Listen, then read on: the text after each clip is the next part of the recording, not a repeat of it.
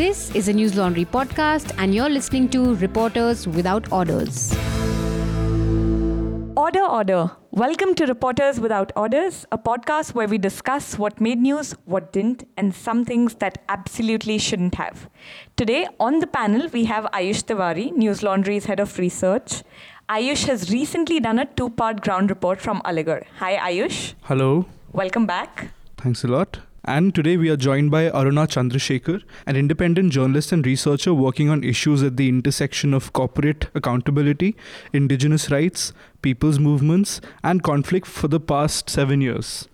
We will also have a special correspondent, Prateek Goyal, joining us. Prateek was with the farmers last week in Maharashtra, walking along as the march began from Mumbai, Naka in Nasik to Bombay. Okay. Hi, Aruna. Welcome to the podcast. Hi, Cherry. Thanks for having me.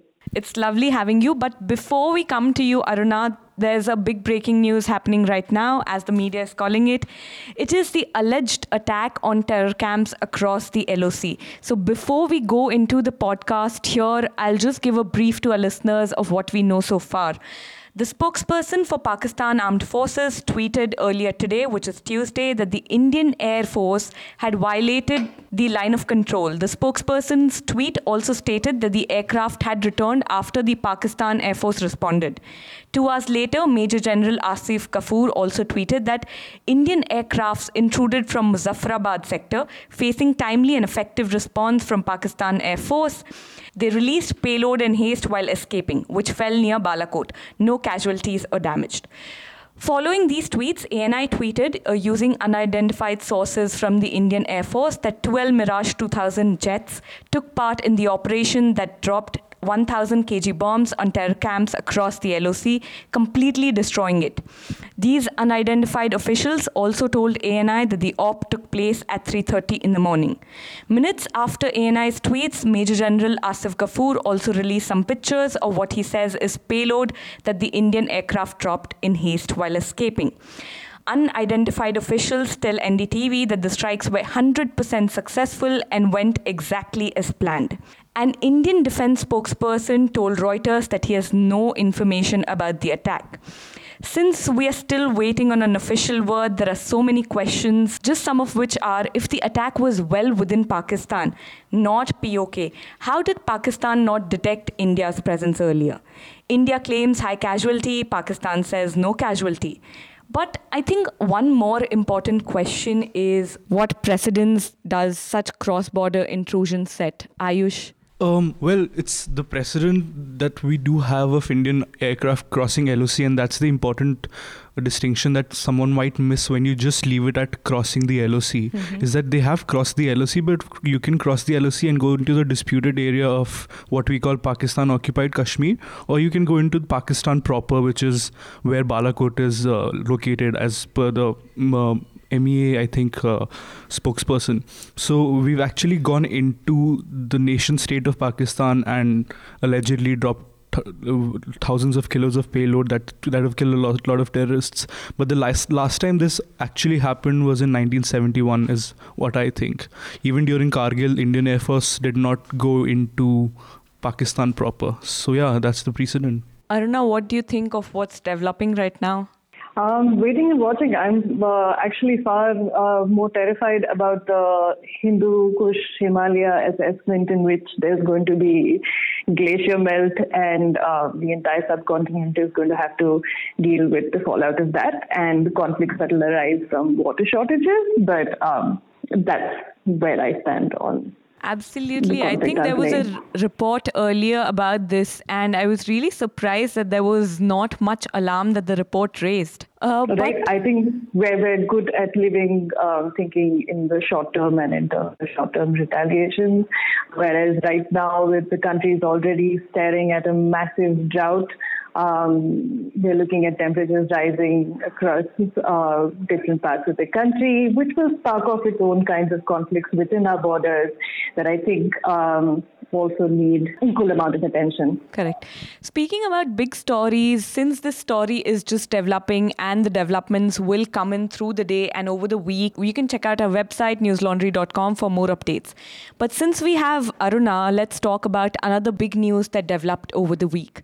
Just some context. on February 20th, the Supreme Court of India ordered a time-bound eviction of all those families whose claims under the Forest Rights Act had been rejected by authorities.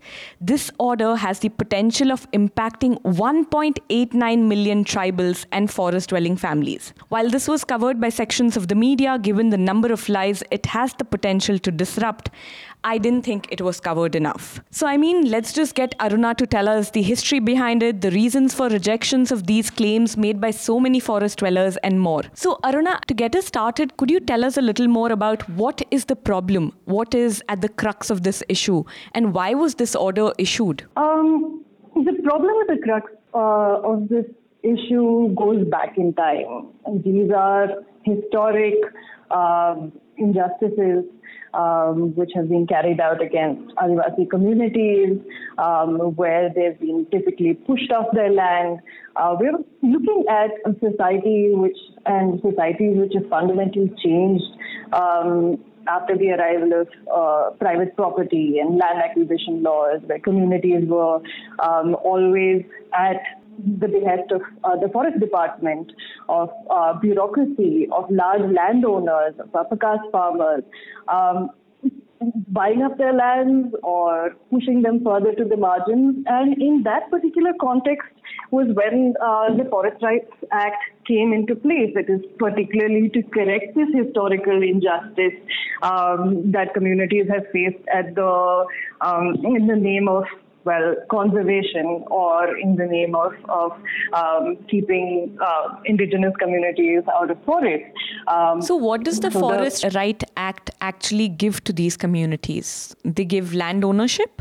So the Forest Rights Act actually recognizes the customary rights of forest-dwelling scheduled tribes and other traditional forest dwellers to land and other resources. Members of these communities, not just Adivasi, can claim individual rights over forest land.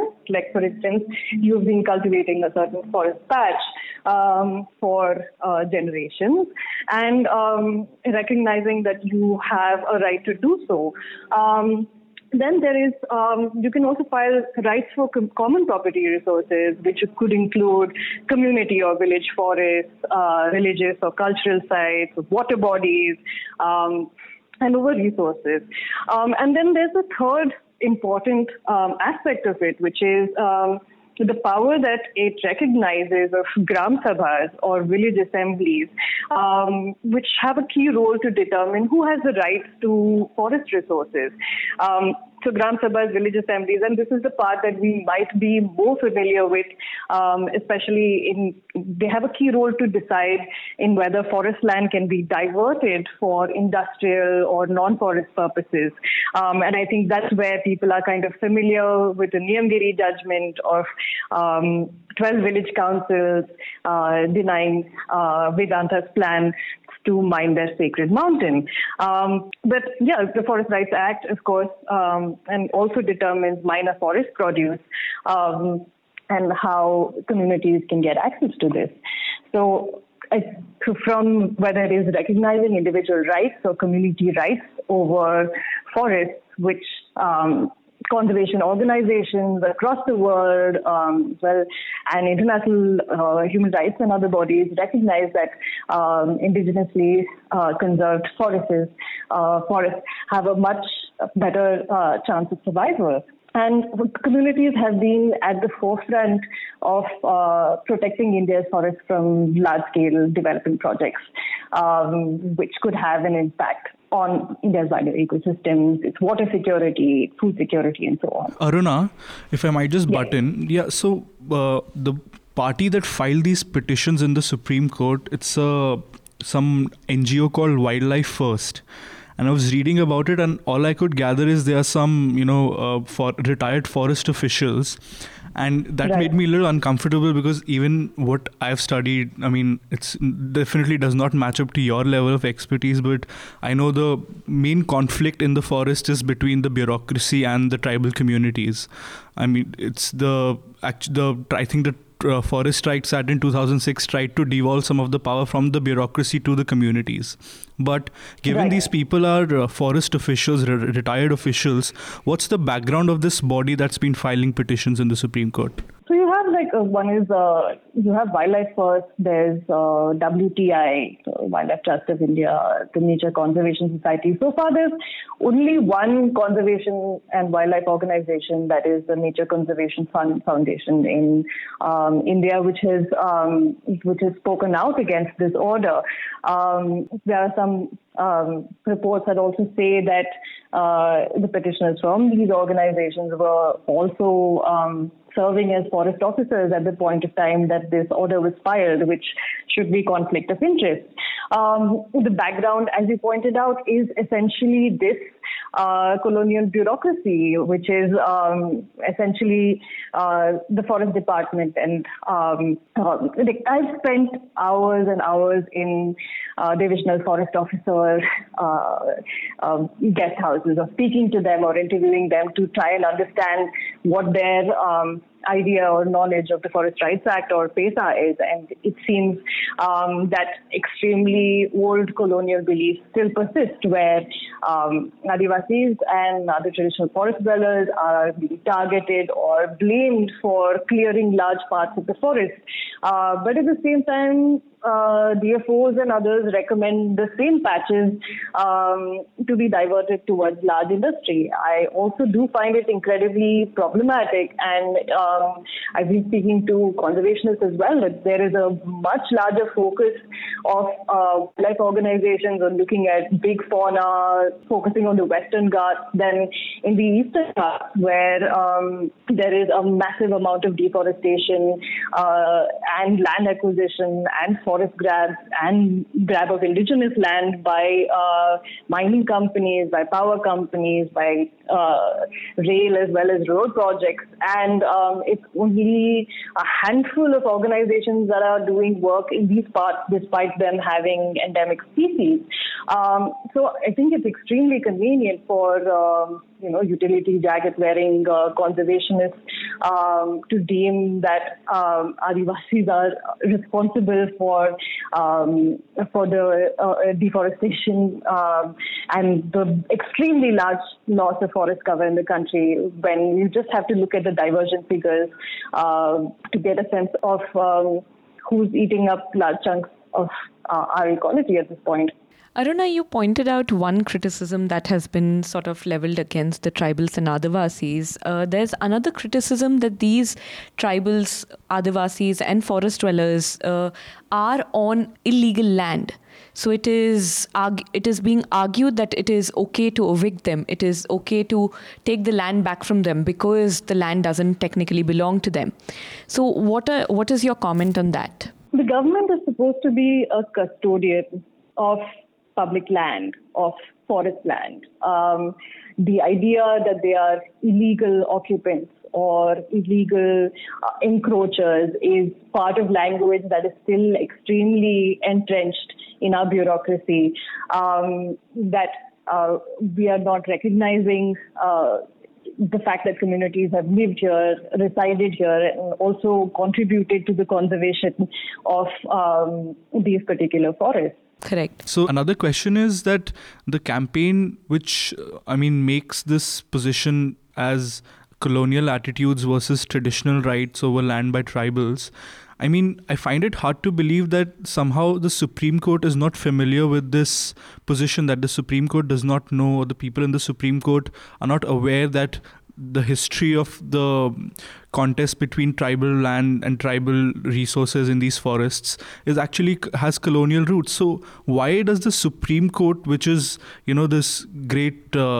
institution of issuing out justice, seemingly taking position that's affecting so many tribal groups, so many tribal communities at a large scale? I think it wasn't because the Supreme Court doesn't know. It was because those representing the tribal rights failed to appear in the court to present their side of the argument. Why did they fail? Aruna, could you tell us a little bit more about what actually happened in the court? Why did the representatives fail to make a case for the tribals? Okay, I think one of the facts that needs to be considered is that the petitioners did not ask for the eviction of forest dwellers in the first place.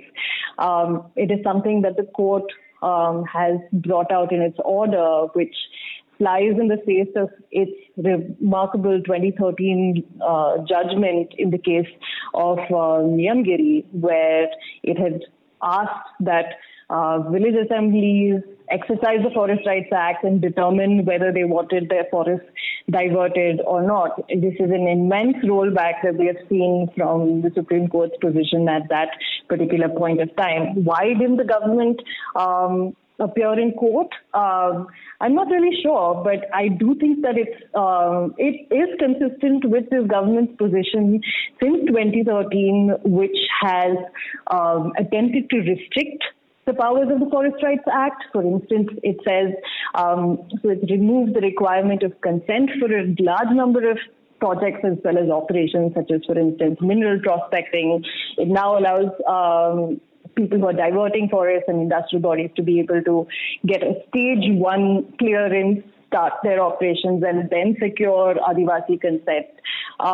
It has told the World Bank that it is not comfortable with the idea of consent of Adivasis when it comes to projects that affect them. I do see this as consistent in terms of the government's position, but the Supreme Court, that came as a shocker. And the Ministry of Tribal Affairs has been silent as of now, which is, even though Amit Shah has issued a statement yesterday speaking to the fact that yes, now BJP-ruled states and chief ministers will also oppose the eviction, little has been said about the central government itself and why the Minister of Tribal Affairs hasn't stepped up to this, why the PMO hasn't, or why they didn't show up in court. Correct.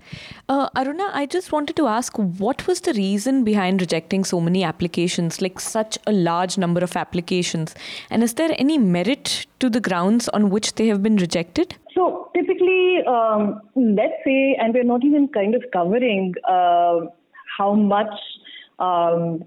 many indigenous districts have seen extremely poor implementation, where people still haven't heard of the act. We're talking 13 years later, or being aware of the fact that they can file claims over community lands. Within the subset that we're seeing in terms of rejections, who is it? Is generally an NGO body that helps locals file their claims. There is very little assistance from the government in terms of sometimes it does conduct drives to ensure that forms and so on are filled. But at the same time, Gram Sabha is important for the verification. But then again, this is put on the plate of district level committees, which again include the same bureaucracy that holds these kinds of mindsets when it comes to Adivasis, or when they're contrasted with big development priorities or otherwise. I've seen so many cases where, holding copies of consent given by Gram Sabhas and showing this to communities, asking them, is this your signature? And they're shocked and they can't imagine that this has. So I think one of the key things to kind of consider is the fact that this is an act that's operating in districts where there's extremely low literacy, where people have very poor access to justice. There isn't enough awareness in terms of how rights can be filed, and where the same old bureaucracy still determines parts of rejections. For instance, I've seen rejections of community claims over sacred groves in places where large mining projects are coming up, where a community has applied for over 200 hectares of forest land, and that's been rejected. So, in part, there can be reasons or there can be issues in terms of rejection, but that's something that, again, needs to be verified. So, giving the power to the government to decide on the application when there could be a lot of benefits that would be there by rejecting applications puts the deciding body in a very tricky position. But I also wanted to ask you, what are your thoughts on media's coverage of this issue, given that the scale of rejection was so huge? Did you think there was sufficient coverage? And what is the politics at play? Like you already addressed, that this land, which is very rich with resources, is at stake. I did think that the media's coverage, and hats off to Nitin Sethi at the Business Standard, who has been covering these dilutions, and from day one, as well as other environment reporters who have been on the ball in terms of also trying to, Aruna Chaudhary had written a piece on Hasdeor and those forests and connecting what those impacts would mean on ground. I think coverage has been pretty widespread, but my question again arises in terms of it takes something as big as this.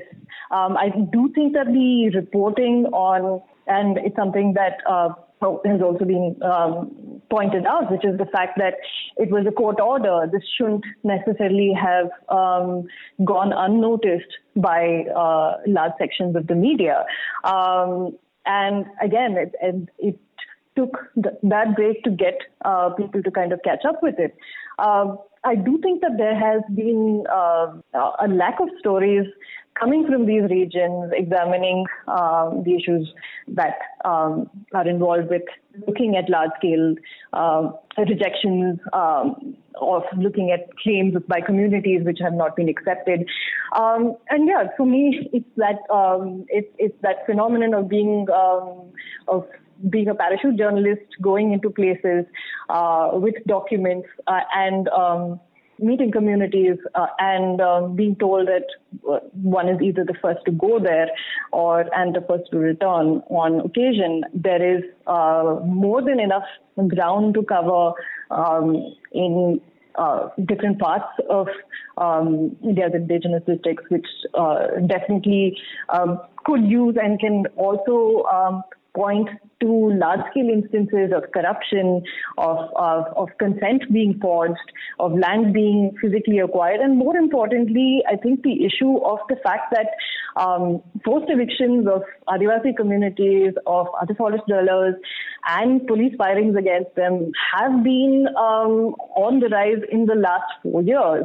As much as Amit Shah might direct his chief ministers at this point, we have seen widespread evictions in Chhattisgarh under Raman Singh. We have seen police firings in Jharkhand, in Jayant Sinha's constituency, in Hazaribagh, where people protesting for their forest rights against an NTPC mine where their signatures had were shot dead. And three of them being minors, didn't get enough play, seems to be relegated to short-term memory. And this is an issue that seems to crop up, and now the assurance is being given around polls. I mean, with more and more bureaus being shut down, we'll see more of this parachute reporting rather than people spending some time on the ground. But given the shortage of time, I think, Ayush, I want to bring you in here. What do you think has been underreported by the media, and what do you think was overplayed over the last week? Well, what has been underreported is something I found unsurprising, is the whole conflict, rather heated situation going on in Arunachal Pradesh since the last 3-4 days. And what's been happening in Arunachal Pradesh? Well, the backstory is that there are certain communities, tribal communities, which even though are indigenous to Assam and have traditionally lived in Assam, some of them have over the years moved to Arunachal Pradesh. And when the Congress and the BJP are fighting elections in the state, this issue comes up, and they always take a position saying these communities which come from Assam will be given permanent resident certificates, which is the PRCs. Now, the indigenous tribes of Arunachal Pradesh, which are called APST, that is Arunachal Pradesh Scheduled Tribes, they have opposed this tooth and nail. They don't want these communities to be given these certificates, because with these certificates come the benefits of, jobs in education. You get reservations. So they oppose this. But finally, there was a high-powered committee set up last year which recommended that these people should be given permanent residence certificates. Now, that was put into motion last week, and therefore the people which belong from the indigenous communities of Arunachal, protested, and it got so charged that I think the student union of all Arunachal Pradesh student union, their offices were burnt. The deputy CM, his offices were burnt. I think army took out a flag march after all these things transpired. Army took out a flag march? Flag march, yes. That's unheard of. Yeah, because there's a curfew. I mean, it's most of a rhetorical and symbolic act to make sure that, we are here, we are on ground, no bullshit going under our nose. Yet I don't remember seeing this making a lot of news. Well, that's why I said it's unsurprising. First of all, it's the Northeast, and we all know, So the kind of coverage. you're saying the Northeast doesn't deserve coverage? No, it does not get coverage. I would never say Northeast does not deserve coverage, Cherry. Don't be facetious. But I think the fault line that lies in Arunachal Pradesh and Assam regarding these issues, which flare up these issues, is the same fault line which affect India, which are a sort of a claim on state resources, which these communities, again, fault lines into which they fall.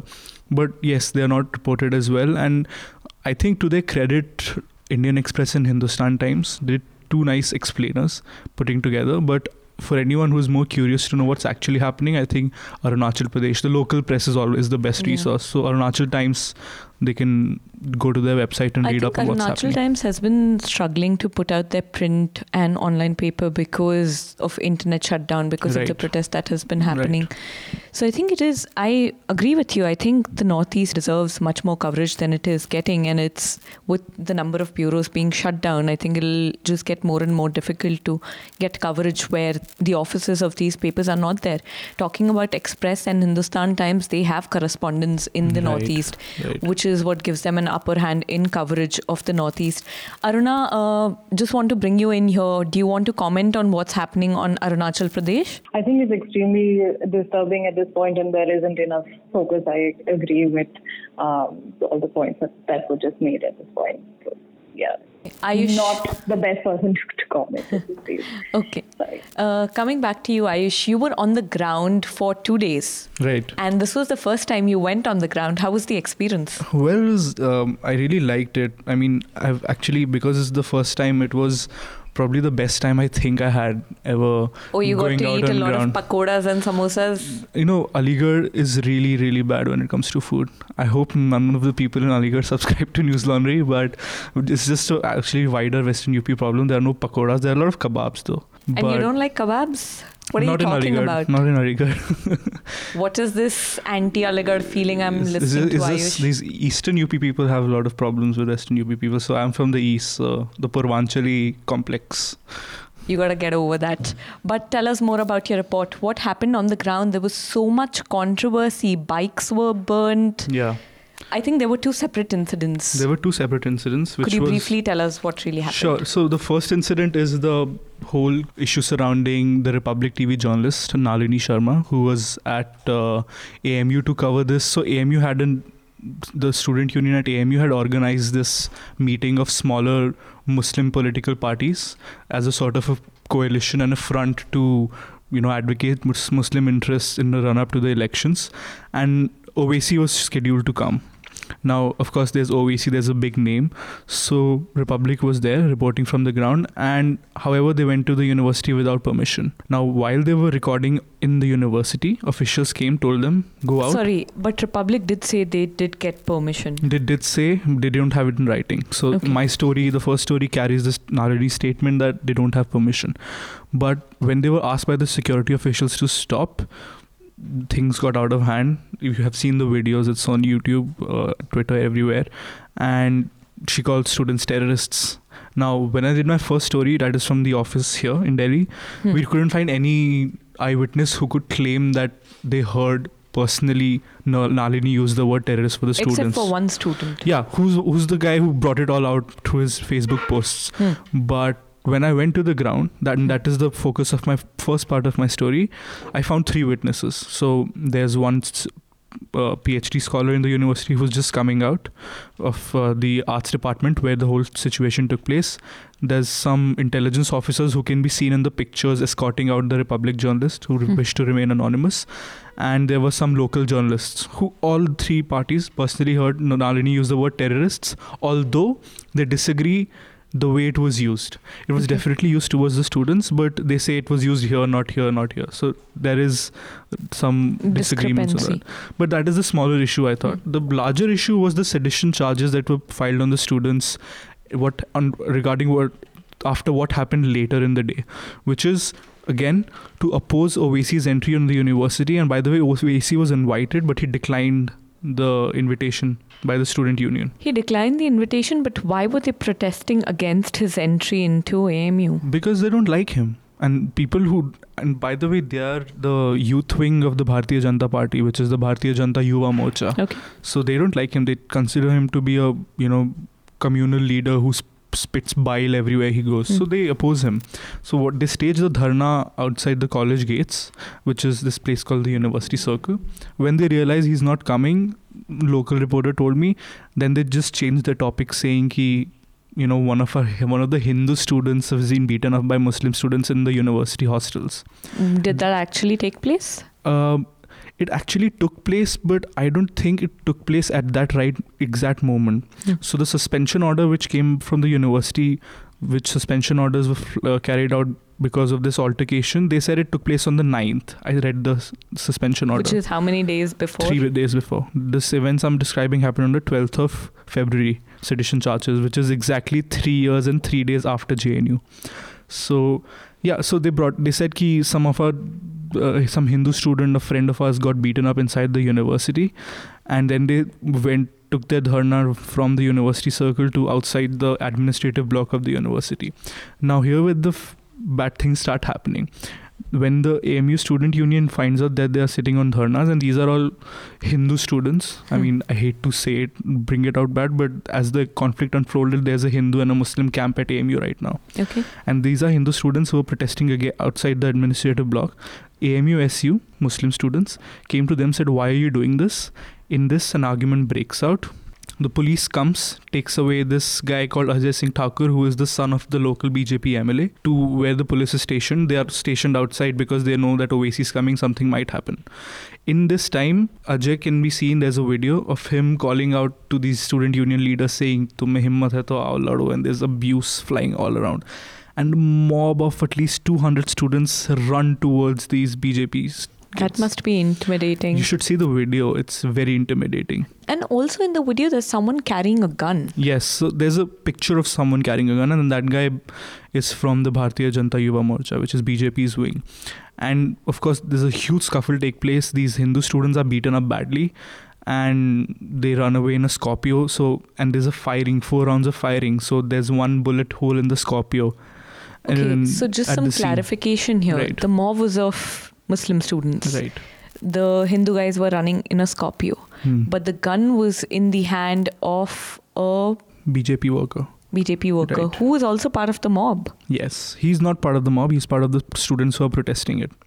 So what I think happens is the Hindu students of AMU are protesting. So the students who are protesting are, by the way, are Hindus, but they're students of the AMU. Okay. And when this trouble breaks out, the youth wing of the BJP just happens to be there. And when I met the youth wing members, they said we were just passing by. Now, I don't believe that. They weren't just passing by. They were there because they probably were alerted by others that there's something that's going to happen here. And this is a guy who comes by, who's just passing by, who has a gun. And he's running behind the car when the whole mob is chasing them and they are fleeing away from the scene. I mean, I want to come to the bigger question of sedition. Why slap sedition against students? I mean, I find this so problematic on so many levels. Right. I mean, look, when I talked to the SHO in whose police station they filed the sedition charges, he said, whenever you come to us with a complaint, the point of an FIR is you make the complaint and we register it. They didn't make any arrests in that sedition charge case. They said, we were told that these things have happened. We have videos of AMU students charging and we just filed this case. So there are robbery, murder, rioting, all these charges besides the sedition charges. But I asked him, as you say, ki sedition is very serious. I mean, you have to actually be saying that they were plotting to bring down the Indian state while they were running and mobbing. I mean, that's hard to prove. They said there was Pakistan Zindabad, Bharat Murdabad slogans. There is no evidence of these slogans. No eyewitnesses claims to have heard or seen people make these slogans. Aruna, given that you've been in the industry for about 7 years and there have been so many sedition charges against so many people, I also wanted your thoughts on what do you think, how do you think sedition is being used? Is it being misused? Just your thoughts on that. Sedition is obviously has been on the rise. I mean, we are also looking at the fact that, yes, at one point there were a massive number, thousands of sedition cases filed against Kudankulam protesters during Jayalalitha's time and so on. But now, I mean, we've gone from an age where it has become so easy to be anti-national. I mean, gone are the glory days of, trial by hunger strike or actually attempting to, destabilize India's economy by 2 to 3%. But now, I mean, all that you need to do is order a bus burger on Swiggy or shout a slogan that you never really did to invite a sedition case. And it symbolizes the use of laws like the sedition law, as well as looking at sanctions to prosecute in different parts of the country. Now that sedition is just being dropped as a buzzword wherever it's convenient, and especially in university spaces, to curb dissent. Yes, I think I agree with her that it is definitely used as a tool of just throwing about and putting people in positions out of which they really have to have a hard time explaining, to get themselves out of it. I mean, if you file a sedition charge against someone and they happen to be Muslims, that person is in a spot. I mean, the whole point, they have to prove their innocence. They're on trial in public or in court or anywhere. But what I also saw at Aligarh is this sedition charges come from a deep well of distrust and suspicion between, I mean, I hate to say it, but these Hindu and Muslim students, not the usual students of the university, but these political members of the student union, as well as the people. And for example, the guy who was protesting against OVC's entry ran for the president's position in 2017 of the student union. He came second. He lost by a good margin. So I could tell that there is a sort of, guilt and a shame of losing that election and trying to come back and, put AMU-SU in a spot.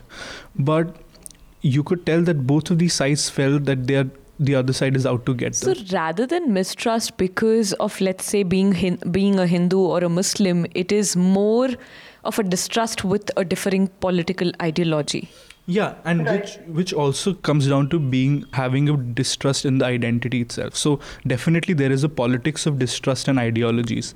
The students hate Hindutva, these BJP people hate the fact that they, are a minority institution which have a Jinnah portrait hanging in their galleries. But that touches on the very raw fault line of, the way politics carries out in this country in the last 70 years. Communalism is a commonplace phenomena. It exists even wherever you go in Delhi or in Aligarh.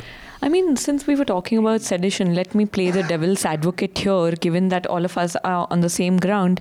But I want to ask, if there's someone raising Pakistan Zindabad as slogans, why are they not anti-nationals?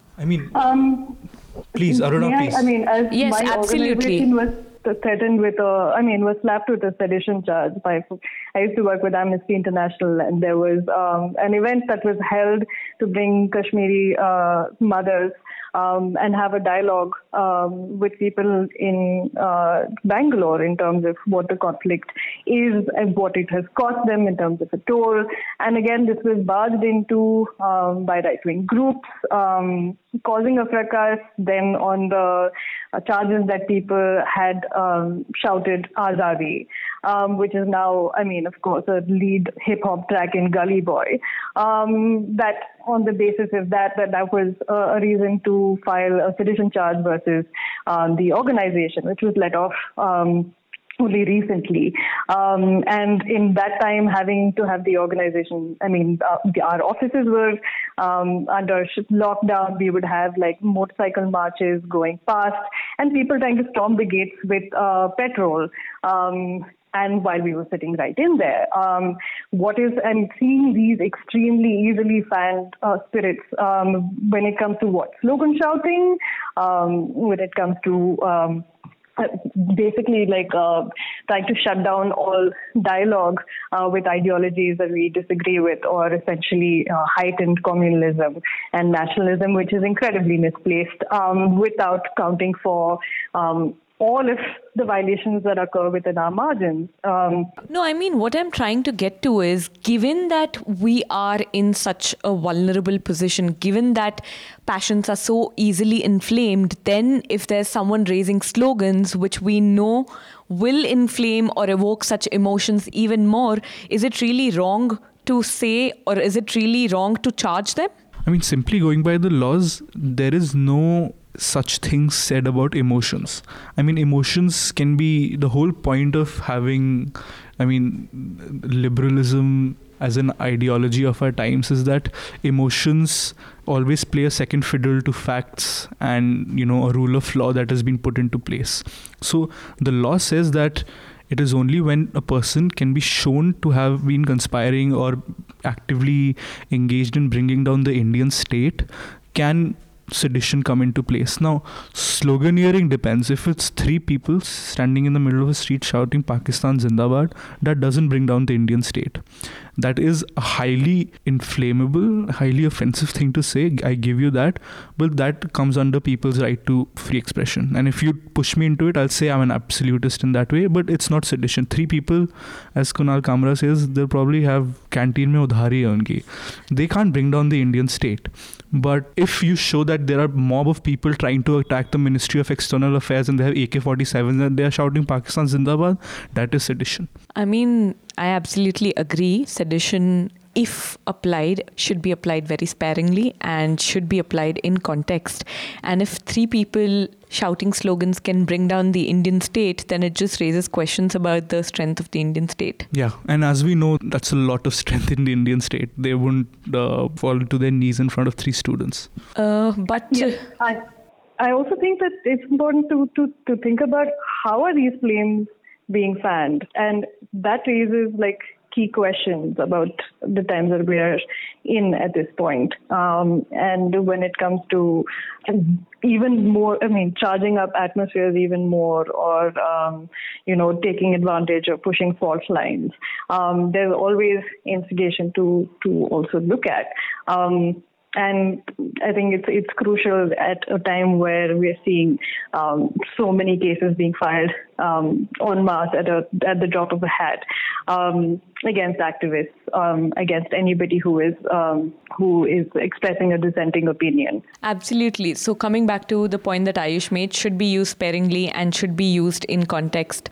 But with that, thank you so much for joining us, Aruna. Thanks a lot, Cherry. Thanks you. For having Thank me. you, Aruna. Okay, awesome. Now let's go to Prateek to talk about the long march, what really happened on the ground, and what has the government agreed to, and will they actually follow through their promises? Hi Prateek, thank you for joining us. Hi Cherry. Ayush is also here. Hi Prateek. Ayush, hi. क्या हाल है? All good. So Prateek, let's just आपसे हमें आपकी report के बारे में बात करनी थी. आप मुंबई नाका पे थे जब किसानों की इतनी बड़ी रैली, करीबन 50,000 किसानों की रैली वहाँ से शुरू हुई, प्रोटेस्ट वहाँ से शुरू हुई, and it was moving towards Mumbai. आप उनके साथ 2 दिन थे. So could you tell us what was the reason behind this march? This is a second march coming out in less than a year. उनके क्या demands थे, and what has the government promised, and do you see the government following through? जी actually जब ये last year ये मार्च निकाला था तो तब गवर्नमेंट ने उनके जो डिमांड्स थे, कुछ 15 एक डिमांड किए थे उन्होंने, तो उस वक्त बोल दिया था कि ये आपकी सारी मांगे पूरी कर दी जाएंगी, ठीक है. बट इसको लेके 1 साल होता रहा और गवर्नमेंट ने कुछ एक्शन लिया नहीं उसमें, जिसमें इनकी जो प्राइमरी जो जितने वहां पे जो बेसिकली किसानों से ज्यादा ये आदिवासी इसमें ज्यादा थे, और लेबरर्स थे, लैंडलेस लेबरर्स हैं वो लोग, और उनकी जो जमीन है वो उनको ट्राइबल पट्टे में जो फॉरेस्ट राइट एक्ट के अकॉर्डिंगली वो सदियों से उस जमीन की वो खेती करते आ रहे हैं. बहुत कम इलाके ये जमीन है, ये किसी की 1 एकड़ है, 2 एकड़ है, 3 एकड़ है. तो इसको लेके जो प्राइमरी इनका वो था, जो पिछली बार भी बोला था कि भाई ये जमीन इनको इनके नाम पे कर दी जाएगी, तो ये एक मेन मुद्दा था इसका, और इसके साथ में और भी बहुत सारे मुद्दे थे, जैसे कि पानी को लेके, किसानों की कर्ज माफी को लेके, ठीक है ना। उसमें से एक मुद्दा ये भी था कि जो किसान जो नासिक का जो पश्चिमी इलाका है, वहां पे बहुत बारिश होती है, लेकिन वो पानी बह जाता है, कुछ 3-4 नदियां उनके थ्रू गुजरात में चले जाता है, वहां से अरेबियन सी में चले जाता है। तो वहां पे कुछ एक डैम बनने का चल रहा है महाराष्ट्र और गुजरात गवर्नमेंट के बीच में। तो यहाँ वहां के किसानों को मतलब इन लोग को लग रहा था कि वो बजाय वहां पे वो सीधा पानी गुजरात में डाइवर्ट किया जा रहा है। तो ये भी एक उनका मुद्दा था। तो पिछले बार जो इन्होंने ये सब जो उन्होंने आंदोलन किया था, मार्च किया था, तो कुछ उनकी बातें मानी नहीं, इसलिए इन लोगों ने इस साल ये वापस से ये मार्च रखा गया। तो मतलब जनरली 6 दिन लगते हैं मुंबई पहुंचने में, तो लेकिन government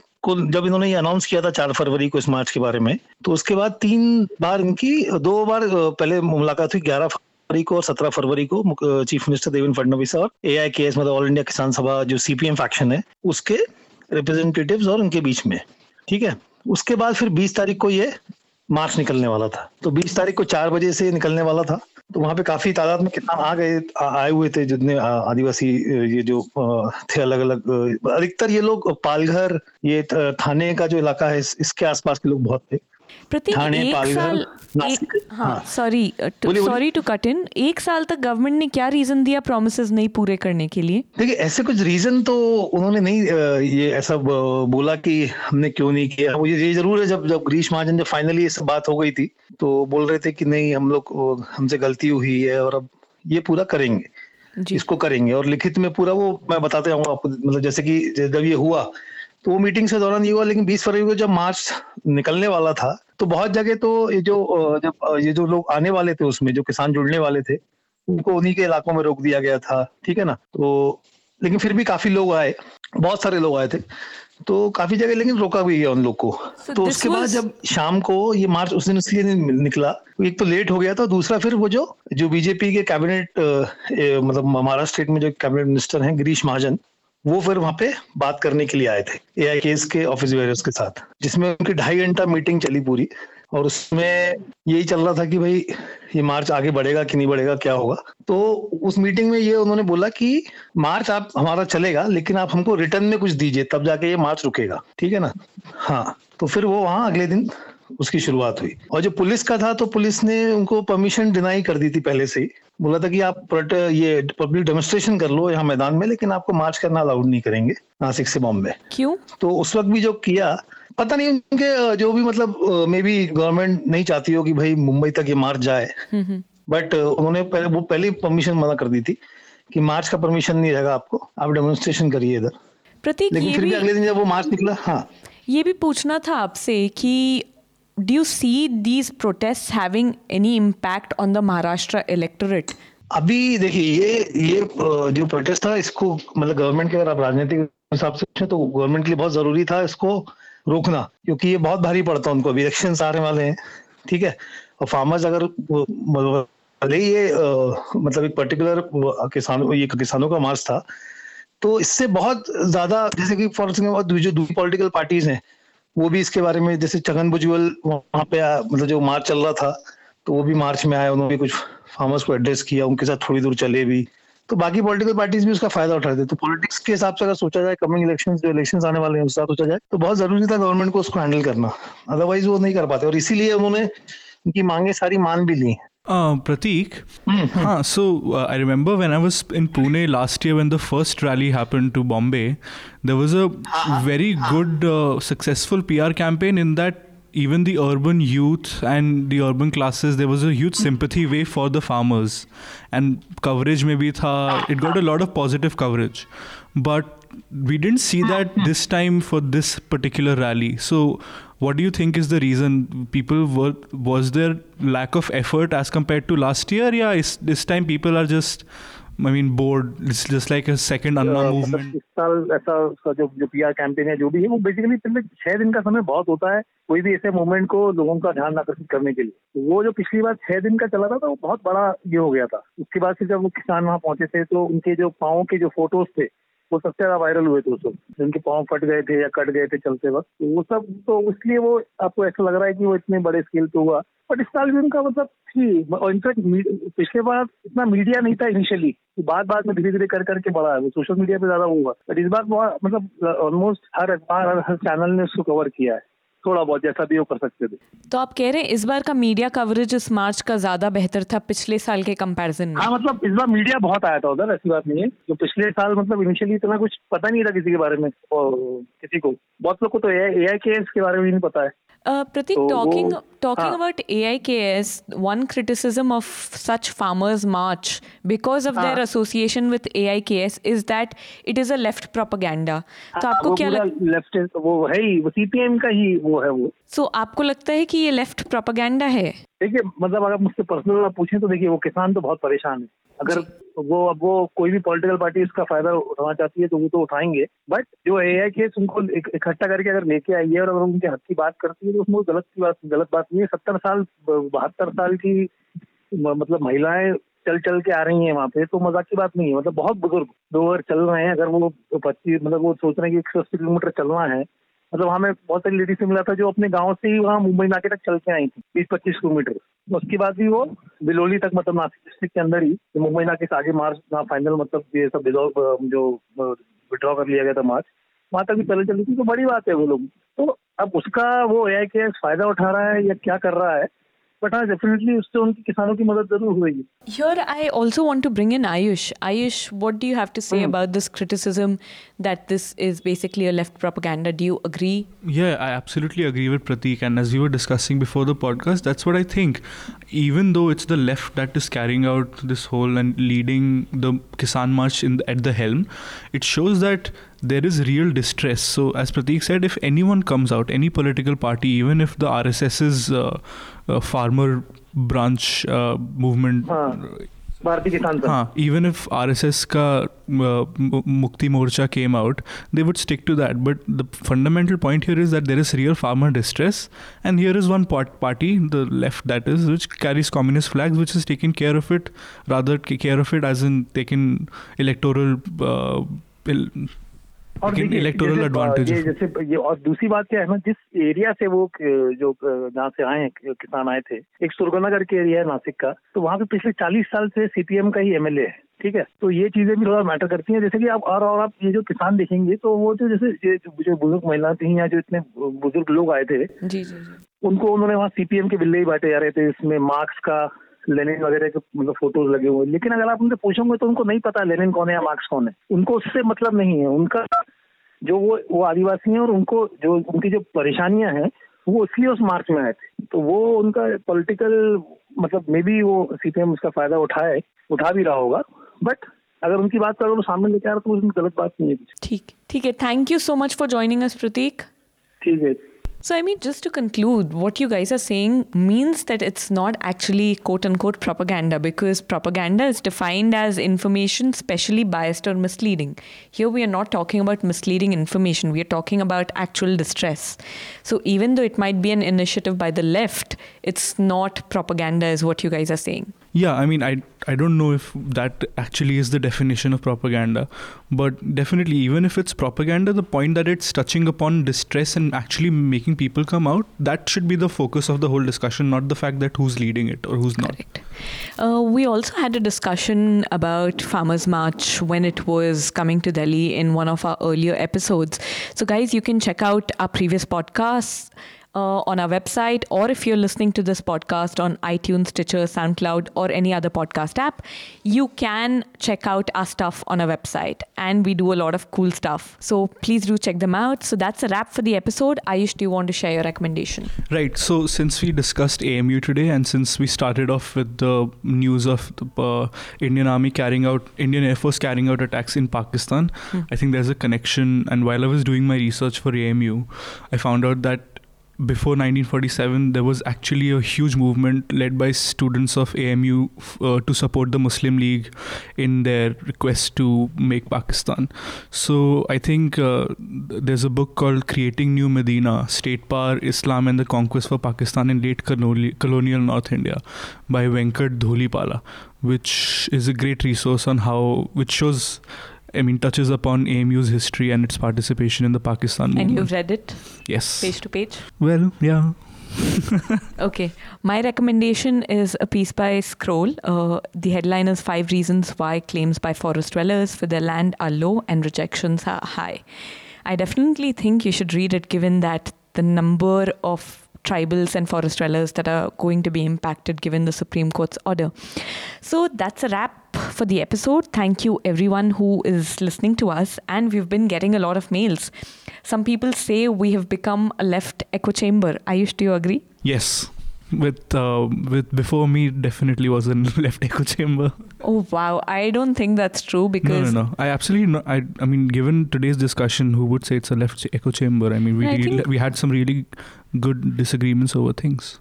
And I think that is really important. And if our audiences are feeling that way, I think we should work towards it nevertheless. Yes, we should. I mean, they're right in the fact that we definitely lack people on this podcast as guests who can give a center-right perspective, but then as you can attest to, when we invite them, they don't show up. So the listeners have to understand our perspective on that. I mean, I think we'll probably put in more effort to get differing perspectives. We must, yeah. Which I think we have been doing. But thank you everyone for writing. We love your feedback. We discuss it. And if you want to send us your thoughts, you can tweet to any of us. You can leave it on my timeline or Ayush's timeline for that matter, or write to us at contact@Newslaundry or to me at cherry@newslaundry.com.